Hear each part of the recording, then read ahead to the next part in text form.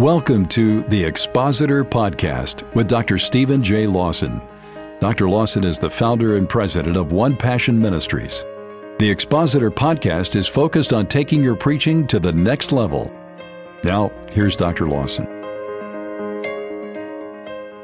I want to talk about preaching a funeral. One of the tasks that an expositor is called upon to perform, especially the one who is a pastor, is the conducting of a funeral service, which would include a sermon. There are basically two things that I'm wanting to do as I am preaching at a funeral, and that is to comfort the family and to evangelize the lost. There will be other things that will take place. There will be the eulogizing of the person who is deceased, and there can be a broad range there from we know that this person was a believer to we don't know where this person was with the Lord to we're certain this person was not a believer. And in some ways that has an effect on how you prepare the message. Also anticipating who will be coming to this funeral. Will there be a lot of unconverted people who will be coming to the service? Will this be predominantly a church family type of gathering of people? All of these are factors as I think about the kind of message that I will bring. I am also aware that most probably most people at a funeral will not have a Bible in front of them, open on their lap. And so even as I exposit a passage of Scripture, I'm aware that most people are not taking notes. Most people are not tracking in their Bible with me. They're listening and giving to me undivided attention. So as I pick a passage of Scripture, there are a couple things that are present in my mind. I always read from the Psalms. I usually read from the Gospel of John or the book of Revelation. Something from the Old Testament, something from the New Testament. And I will eulogize the person who has passed away and to try to say kind and gracious things about them. Sometimes that's very easy. At other times it's a challenge. But then I come to the actual message itself, and a funeral is no different in this sense. I have nothing to say apart from the Word of God. The only thing that I have to say is what is found in a passage of Scripture. And so in that sense, I will be expositing this passage. I will not be giving attention to stating words in the original language or parsing verbs as I might with my normal church family. So in that sense, I'm going to stay big picture oriented, but I will probably do one of a couple things. I will either take a narrative such as Jesus and Nicodemus, and use that as a launching point to preach the gospel, or a narrative in which I'm able to unusually comfort the family, such as Jesus and the death of Lazarus, and Jesus interacting with Mary and Martha. I'll either take a narrative like that, which is easy to tell, and the listener does not need to have an open Bible to follow the storyline with me, or I will take one or two verses, a very few number of verses that are more didactic, but that I can easily state.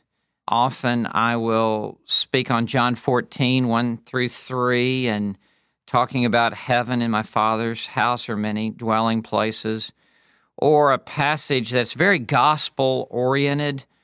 It could be a passage or a text out of the Gospel of John or Romans. It could be a particular passage out of the Psalms that is unusually encouraging and uplifting. It may deal with heaven. It may deal with the comfort and the grace of God. I will generally go in one of those two directions.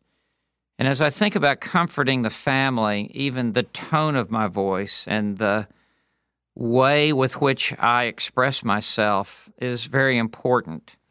As I normally preach, I'm very demonstrative. I'm very at times passionate. I understand at a funeral I need to speak in a way that is not over the top and is appropriate and fitting for a funeral service. As I am more gospel-oriented, I want to give careful attention to preaching the gospel, and I have one of two approaches here. Either I'm preaching to people who already know the gospel, think they're saved, but there's a high probability they're not, or it's a totally unchurched group of people. The largest group that I ever addressed in my last pastorate was at a funeral. I did a particular service in which this man knew so many unconverted people. I've never preached to that many unconverted people in my previous church setting.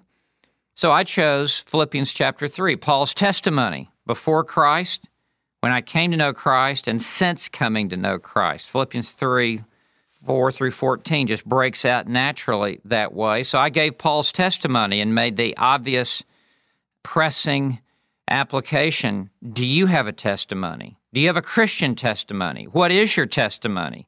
When did you come to know Jesus Christ as Lord and Savior? How has your life changed since coming to know Christ? There perhaps is no greater opportunity to preach the gospel than at a funeral. And it is also a time to minister comfort and peace to the family. I believe both can be done in the same funeral setting. So, as you think about preaching a funeral, have a text of Scripture, have a passage that you unfold, have a text that you can walk through, whether it's just one verse, a couple of verses, or a larger section. And it will be some of the most effective ministry that you will ever have the opportunity to perform. May God use you mightily as you take His Word and minister it to people in an hour of great need in their life as a loved one has now passed away.